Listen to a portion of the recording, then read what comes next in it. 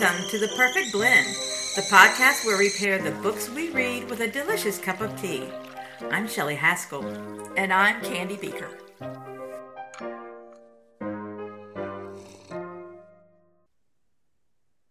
Hello, everyone. Welcome to The Perfect Blend. This is Candy. And this is Shelley. And as always, we are so glad you decided to join us for our books and tea this week. We are talking about The Haunting of Hill House. It's an old one. Yes, by Shirley Jackson. That's right.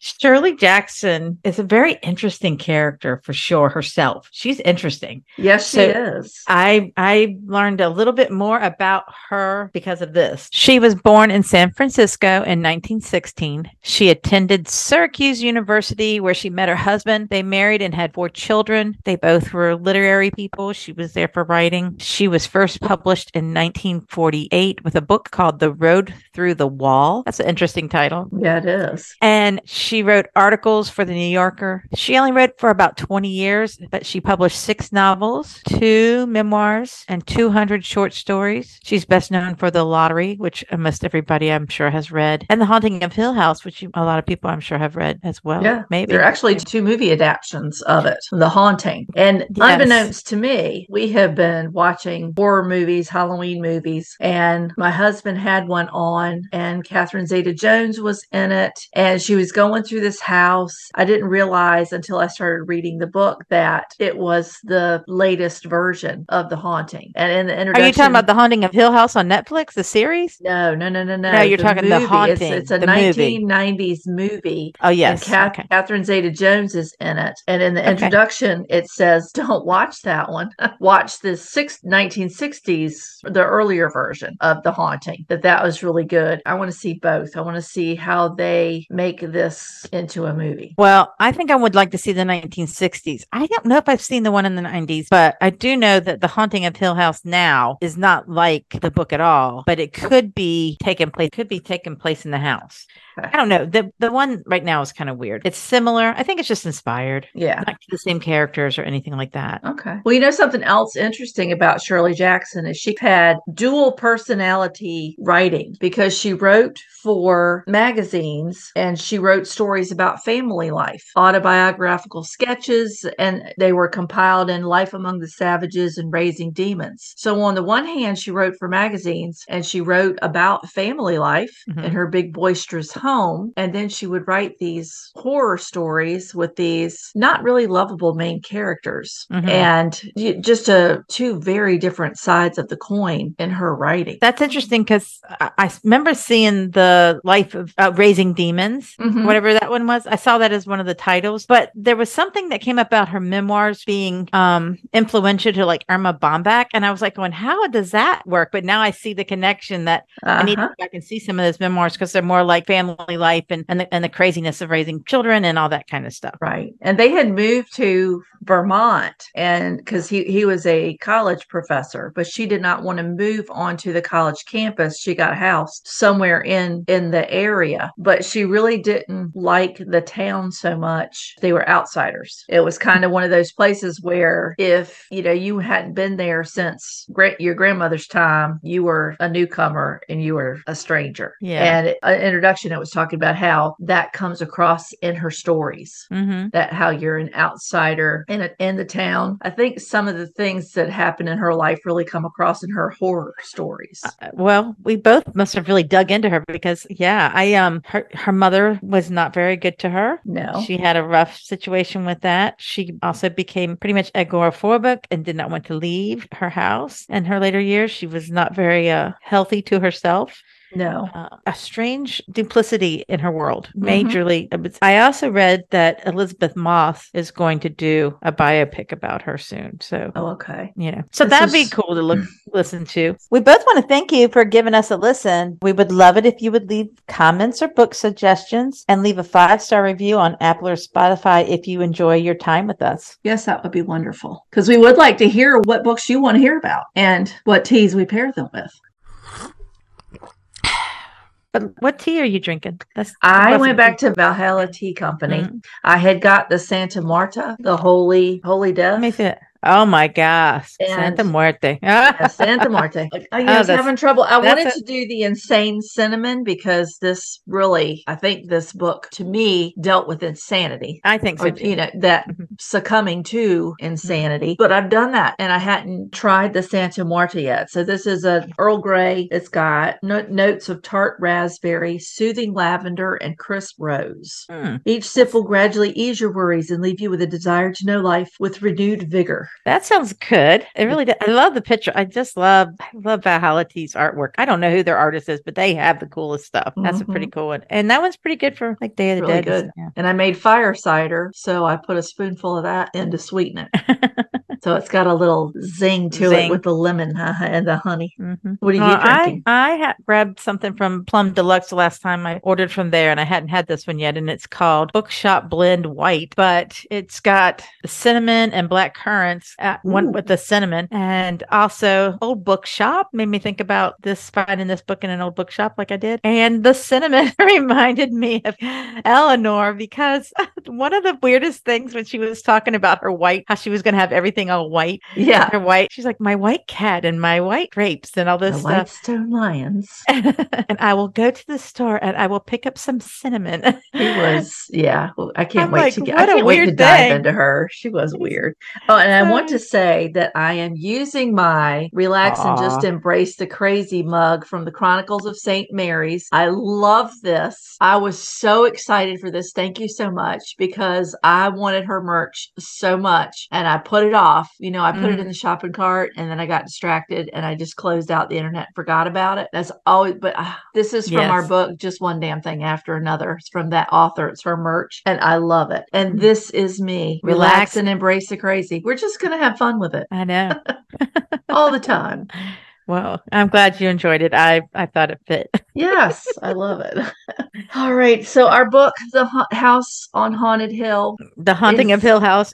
The Haunting of Hill House. Is that? Yes. I get it wrong every time. I know I'm going to say it wrong and I just psych myself out to do it. So 4 guests come together at Hill House and they are there to take notes on the peculiarities of this house. One of the participants or the guests is a doctor who has arranged for this to happen, and he wants them to take notes on their experience because he wants to delve into the supernatural in his studies and come up with some scientific research to back up his opinions. I guess to come out with a scholarly publication. And he invites, gosh, it's so weird, right? He invites Eleanor and Theodora, and I guess Luke had to come along. Yeah, the owners of the house said that someone who was representing the family had to be there, I guess, to ensure they didn't tear the house up or do anything crazy. And, for all this scholarly talk, he wanted this to be a scholarly research paper that was going to put Splash's name out there. But the way he went about finding people, he went through all the back of the ads and things, and it seemed like it was for supernatural or, maybe tabloids. And he was looking for people that had experiences. And where he went looking for people to be his guests, I thought was really interesting. He didn't go about it in a very scientific way. It was very random, but it wasn't very scientific. So I don't know if that in and of itself is important, or if it's relevant, or if it just kind of goes to show that he wants to be important, but he really isn't that great at what he does. Well, we do find out that he probably isn't that great at what he does, I suppose. But, he is in the occult and groups of people. He's into seances. He's into finding out the ghost stories. Yes. He's out there looking for the unusual. And Eleanor had this strange experience in her lifetime where these stones just started raining in on her house when she was a young girl. And it was her and her sister and her mother were experiencing this, but the neighborhood, the scary neighbors that don't like you already were outside, paparazzi-ish like. And then it was like he found something out about that. And that's why he picked her, because she had some sort of paranormal experience. Right. And Theodora had some other paranormal. She Like, was sort good of a at reading psychic. cards from another room. Yeah. She They're could just that psychic thing. But yeah, really just random. It's like random. he was really picking at straws or stretching to Uh-huh. try to find somebody. I know. They're kind of was- strange. And yeah, then we so- had the creepy Dudleys. I don't know. Do you know what this book reminded me of? It reminded me of The Shining. Yeah, a lot of the people, Dudleys were trapped Uh-huh. kind of there, or they Yep. were this spirit. They had to leave by dark. She just Mhm. repeated herself over and over again to them. No straying from that. It's like Mm-mm. no breaking of character. Nope. And it was very, very strange. Their part. I clear at 10. The dishes have to be back on the shelves and put in place. Mhm. It's like the house controlled them, or they were compelled or something to be there. They were very strange. And she would only be there, and she kept saying, I can't be here after dark. Nobody will hear you. We'll be home miles away. Mhm. I'll be back in the morning. I'll take care of things then. Very strange. And the one time he wanted a cup of coffee, and she told Dr. Montague, no. No, that's not happening. It was this, it becomes more and more oppressive. It becomes slightly, I don't know, trippy, almost like everybody's on some kind of hallucinogenic thing at different times. Yeah. The house is definitely a character. Most definitely. It is. I was thinking about that because in the last book we were talking about, you were like, I thought the house, we were talking about Deliverance's, Connie's grandmother's house. And you were like, I was thinking the house would become this character, like it was more of an entity or whatever. And then I was like, well, this one is definitely that kind, Candy, because this house is the crazy house. And it wants to keep everything dark and closed. Mm-hmm. It won't allow them to prop open doors or open doors. The doors swing shut. They'll prop them open and everything will be back in place the way it was. And they can't find their way through places. I guess it's rooms within the inside where there are no windows. And then on the outer edge of that, there are rooms that go out to the veranda, because the veranda goes all the way around. And it has a stone tower. It has all these elements that don't belong together. There's another book it reminds me of. There's one that I read a long time ago, and all these horrible things were happening in this house. And it ended up being the architect who was the evil element, and the way he designed the house and built it. And it all came back to him and not the people who were in the house. It wasn't the house or the people. It was the person who built it. So it's almost like this house was built just for evil. Yeah, I think, well, for sure, the Winchester house was a model for this. And the Winchester house is one where the architect kept building and then the wife kept having people add to it. There was doors to nowhere and things that were stairs that didn't match. This is not right. So if you study about the Winchester house, I think that was the thing she was modeling after a little bit. But the man, Mr. Crane, the original builder, owner, he was crazy. I'm just going to say that man was crazy. Yes. And as they're in the house and the doctor is studying the house, he notices that it looked like things are at right angles like it's supposed to be, but everything is slightly off. And that makes everything askew. You're supposed to be able to see something from your window, but what you think you're seeing out your window, you're off. It doesn't work. It was a bizarre house. And so they go to this house. The Dr. Montague finds out that this house has a history of being haunted, and he's trying to find some paranormal activity, and he hires these guests to come and just take notes and what they observe without any prejudice about the house. But they end up making him tell them about the house and the history behind it. And then all these things start happening. And they're strange. Yes, it is very strange. And you wonder at times, at first, everybody seems to be experiencing something, but the women experience one thing and the men experience something else. They do. And I'm sitting here thinking back about, there were times when I was feeling, okay, this is all in one person's head. Yes. I thought that for sure this was a woman's breakdown. And then there were times when everybody was experiencing the phenomena. And so we've had that, well, it's not just Eleanor having these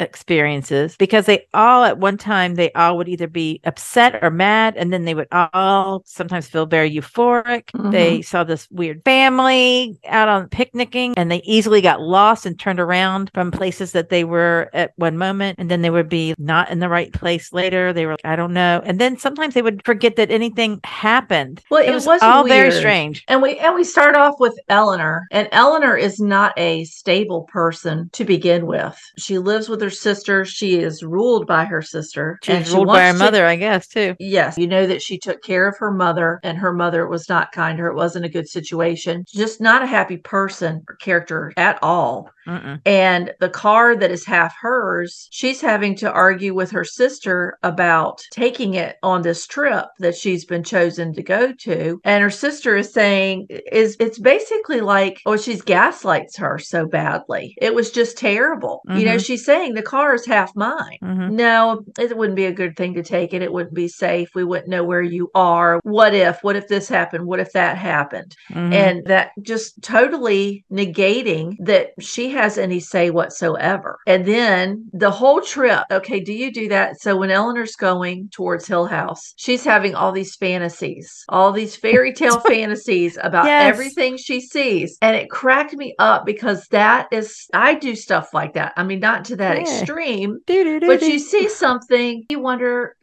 what are those people doing? What do they do when they get home from work? If that were my house, what would I do different? What would I do? And so I kind of got tickled at that because it's like, well, Eleanor, that's not a bad thing. A lot of people do that. She just has these elaborate daydreams about these places that she's seeing on the way. And she does. And I think we all go through that a little bit. And yeah, I mean, everybody would do something like that, but she takes it as she doesn't know what other people do. So she thinks anything she's doing is strange, unusual, or probably just not right because I think she's just been berated by her mom and her sister so much. But it was strange. But that's where she was talking about her white apartment with the white cats and the white, and that's where she said, and I'll go get cinnamon and milk and whatever. And I'll read people's cards. Yeah. But my house will be off and nobody will be able to find me. It'll be hidden by oleander, and I will have a garden, and I will raise white cats, and I'll have my 2 stone lions outside of it. She takes all these elements of things that she sees as she's passing houses to build her fairy tale land. I think you're right about that. That was funny. We get this picture of Eleanor that she's sad that this is going to be the adventure of a lifetime for her, that she has actually been brave enough to step out of the confines of what her family tells her she can do. Yeah. So it's like, good for you, good for you. And then she gets there, she's the first one there, and Mr. Dudley, the caretaker, doesn't even want to let her in and is very surly with her. And she kind of has a little gumption and tells him to let her in. I know, she's knowing supposed her, to be here. Knowing her after that moment, that was probably one of the most brave things she ever did. Yes. And then when she got in there, she was very unsure if she should even be there herself. It felt very ominous. She had a lot of intrepidness about going in and should she stay there. But as soon as she got in, it's like a different emotion took over. I'm home kind of a thing. It was very quick to change, and it definitely. Well, she would go from thinking one thing about this isn't safe, it doesn't feel good here, to I'm home. I have people that I belong with now. And I guess as it starts to go, my thought on this was us seeing Eleanor's slow unraveling. And possibly, yes, the house did have some manifestation there. There is something wrong with Hill House. Nobody will stay there. Anybody who's rented it or tried to buy it will not stay there. The relatives don't want to stay there. Nobody in the town will even talk about the place. And so there's something going on there. It's kind of like you wonder, well, at first you see everybody's experiencing, they're getting lost. The doors don't shut. They feel the cold when they walk through that one room to the nursery. And then Eleanor will say something, and the way the author says that people look at her, the other people look at her, it's like, okay, did that really happen? Because the way the author describes it, they're looking at her like something's not right.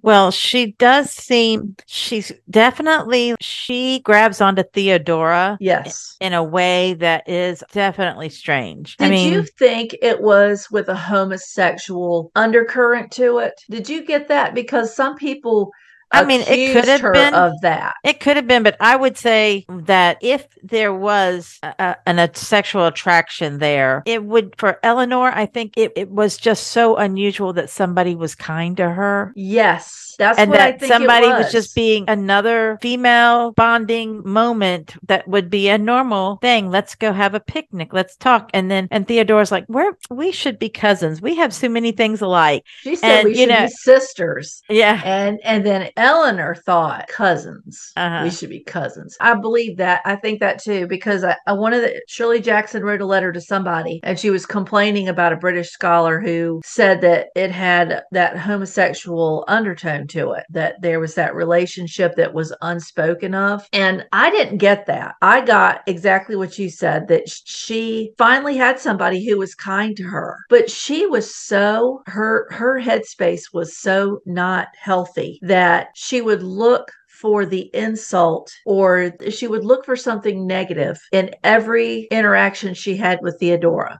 to the point where she was no longer thinking nice thoughts about Theodora. She turned it herself. It really wasn't anything Theodora did. It was more, I think, Eleanor, her insecurities, and probably her learned behavior that I'm not worthy. Nobody's really friendly with me to be friendly with me. There's an underlying sarcasm or something underneath it. I felt that I really was thinking, if she was not crazy, which I think she was crazy when she came in for sure, and she definitely was crazy at the end, but I also think that ability, she had some psychic connections. She was definitely had that. I think she was psychically linked to the house and probably the daughters and that were there. And I think their ghost might be there, or the wife's ghost, or the dad's ghost, or whatever. The original family are still rambling in there. And I also thought that some of that was maybe one of the sisters was trying to bring her in, come back with me, be like a ghost sister, and trying to pull her onto the other side. Or the house itself just manifested so many weird things that it manifested evil intent in their minds, because I definitely know that the house took over some of their emotional states of being at different times. So it's a ghost story in that sense. It's not your typical ghost story, and a lot of people probably wouldn't get it because they would be looking for thrills and scares and jumps and boos, I guess. I don't know, because it's not your typical ghost story. No, it's a very cerebral ghost story. It's a very psychological ghost story. I don't think the sisters really have anything. I think the house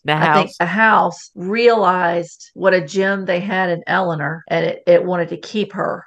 She had that weak, it was easy to break her, I guess, because at the beginning, everybody's experiencing stuff. But then as the story goes along, it's almost alluded to that Eleanor is the one having these incidents. Everybody keeps looking at her strangely. Dr. Montague says more than once, if I thought that, I would send you home right away. And it starts to accelerate that those things are happening. And then all these things Eleanor is experiencing don't really seem to be really what's happening. So let's talk about the writing on the wall.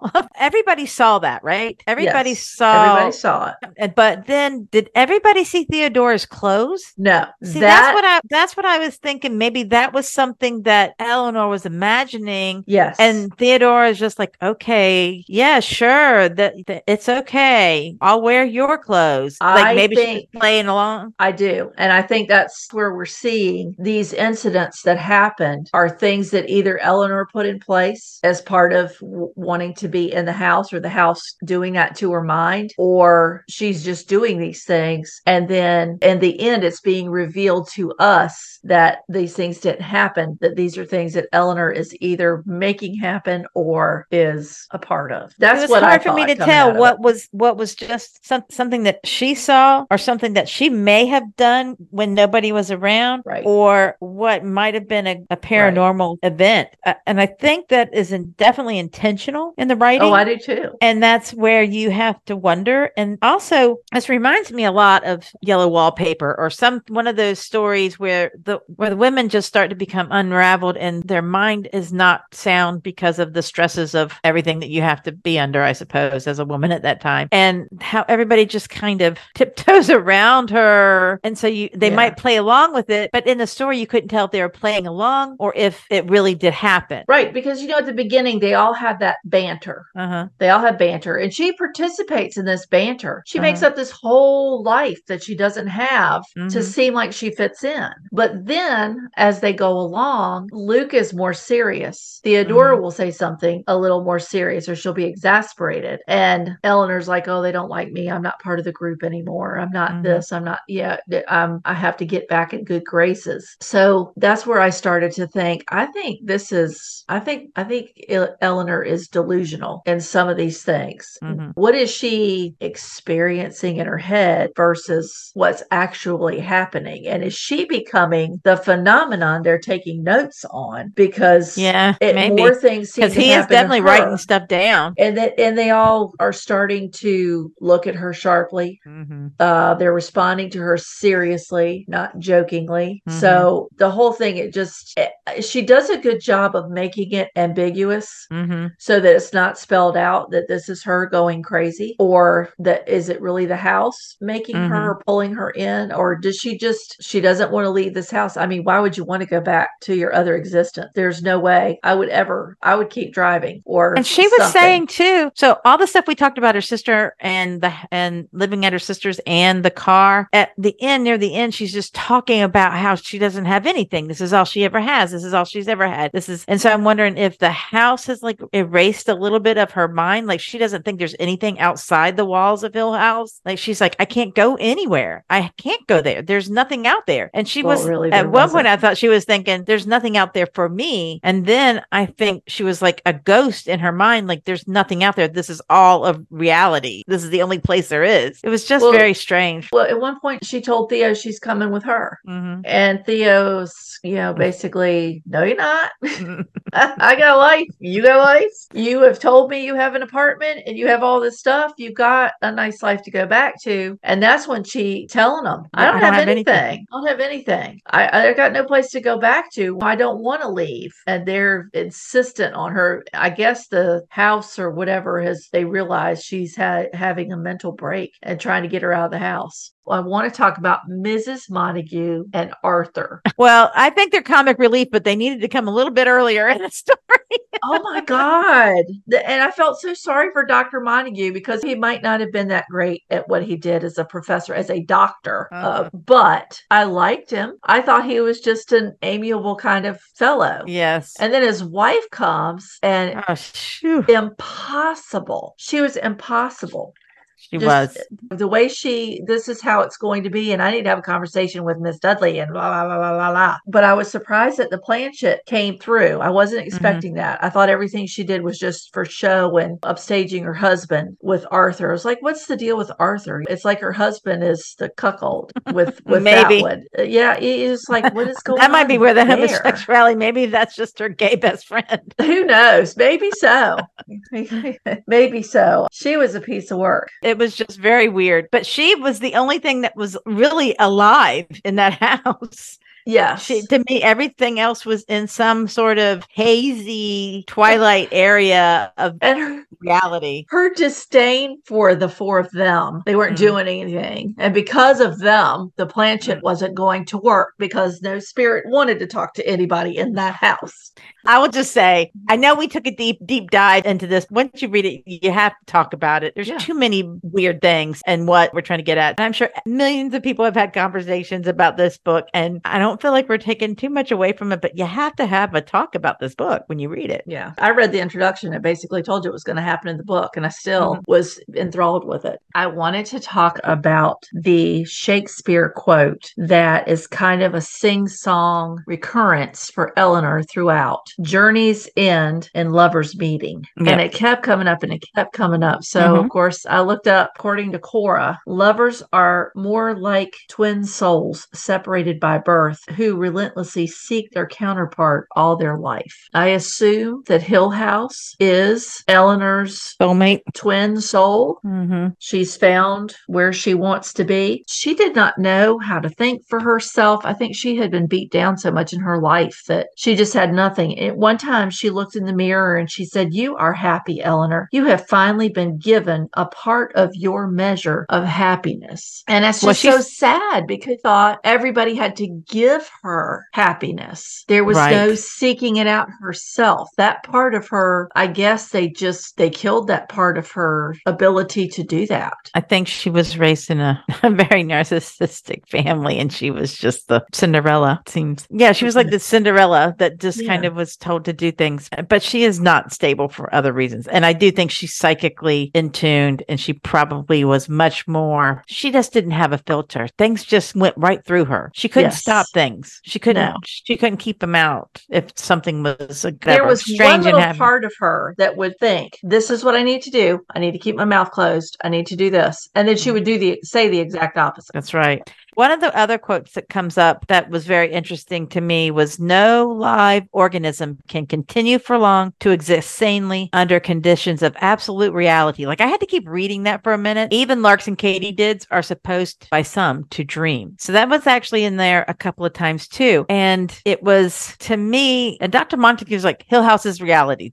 I think Eleanor always lived in a fantasy world. And so when she got to someplace that was, everybody else was seeing things for what it was, or maybe seeing her for what she is, or she's seeing other people in reality, that really frightened her too. But it was just an interesting way. And that's, I think, a Shirley Jackson quote for sure. That's something that she wrote. And it's just a very interesting way to say that we can't always live in the realness of life. We have to have some dream and mystery and fantasy in our world. It's almost like the opposite of what was happening in this story in some ways. It's almost like she would snap out of her dream world to see reality.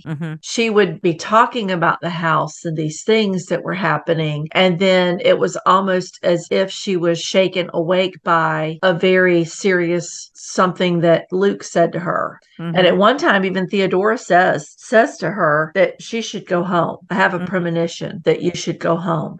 It's the exact opposite. Eleanor is in a dream world, but that's how she has survived this horrid existence that she had, the fantasy, because her life was so miserable. And then whatever this house has, this presence, it speaks to her. Yeah, this is going to be your place. You don't have to worry about reality anymore. You're home. It left you questioning what really happened. And I love that because it's not a definite. And even at the end, where whoever walks the house walks alone, you assume she's talking about Eleanor, but is she? Very strange story. I'm glad I read it. I'm glad we had to talk about it. It's not as spooky as you might think if you're thinking of something scary, but it is definitely paranormal and strange. And it's meant to be. And all of these duplicitous things that we've talked about, I think, are definite intended experiences for the reader. Most definitely. This is a thinking kind of spook story. There were moments when I was thinking of The Shining and how the hotel drew the writer in like he belonged with them. He had the psyche that the hotel fed off of. That's and right. Eleanor was the same with Hill House. The house was drawn to her because of her psyche and her mental fragility. Yep, I agree with you on that. I love her writing. I think it's a good thing too to go back and read books where maybe you have to think a little bit about the language. Yes. You don't have the language and the turn of a phrase so much. There's a couple of things when I was doing some research and when I was reading this, I read older Gothic stuff too. So I definitely had a feeling of Edgar Allan Poe. I felt the way that it read to me was very much in that style. And even a little bit of like H.P. Lovecraft. I don't know if you've read much of him, but I've read a few things. There was like The Color Out of Space. It's just the tone. It was hard to say, but it was just this weird creepiness where everything sort of was like these weird, unusual things were were not thrown at you like kabam, here's this wild stuff. It was more just slowly you are absorbed into the story and you're in it, and that it just gothic creeps feel in on you. Yeah, it creeps in on you. So that's how I felt with both of those. And with this, I kind of felt at different times like I was reading something by that author. It's just a long time ago. It's not modern. It's like me with Ray Bradbury. I love all of his October Country, all the short stories. I just love his craft. I love his writing. And it's good to delve into something that makes you slow down and think a little bit. Yeah, we really went into this, and I am glad that we did. I think everybody should give this one a read. If you haven't read it, you need to. You might have a whole different take on it than what we did. Exactly. You might not see everything that we saw, or you might think that we're just elucidating on something that was straight up no. That's not how it went. Right. A totally different opinion. And I am going to watch both versions of the movies, the 60s and the 90s version. And I can't believe I was watching it. And the only reason I realized it, because I didn't see the beginning, I just saw a snippet of it while I was doing other things. And Mrs. Dudley was saying, I'm not here. I set the table, dinner's at 6, and I don't come at night. And she kept repeating it just like she did in the book. And when I was reading the book, I went, I think we were watching this movie. So I went and looked it up. Or everything is getting really creepy and these things are repeating in my life. Yeah, I went and did a side search, and I was like, oh, we were watching this. I told my husband that. I held the book up and I said, this is the book we're getting ready to do a podcast on. And that is the movie we were watching the other day. And he said, no way. It's like, now we have to go back and watch the whole thing. I got to watch it, see what it's all about. I have a link on our stuff that we'll post that has, at least from Wikipedia, the 3 different movies that were adapted from, 2 from the Hill House and 1 from the Bird's Nest was another story. So there's a link on there for that. And there's a link for Winchester House, which is creepy in and of itself. If you don't want to try House on a Haunted Hill and you haven't read The Lottery, then definitely read that. Yeah. That was the best. That has stuck with me my entire life. It infuriated me then and it infuriates me now. But I mean, we don't stone people, but that mob mentality is still. That mob mentality. She took it to the extreme. She really does write about things that are happening. She has a strong feminist point of view side too. I mean, I also read her Salem Witch Trials. It was a nonfiction piece. It was very short. You can read it in an hour. It's short, but it was interesting. She was very interesting, very talented. Yeah. We could talk about Shirley Jackson. We can keep talking about Shirley Jackson, but we're going to have to get off of here. Yeah, you have something better to do. You need to get a copy of one of her books, or maybe pull up on Netflix, the Netflix version, or try one of the movies and see how it compares. We will be back next week, same tea time, same tea channel, with a new book and new teas. Yep. And until then, you can find us on the usual places. We're Spotify, Google, Apple Podcasts. We are on Instagram, The Perfect Blend _SC, Facebook, The Perfect Blend, and our webpage, right? the-perfect-blend.com. Until next time. Read and sip on.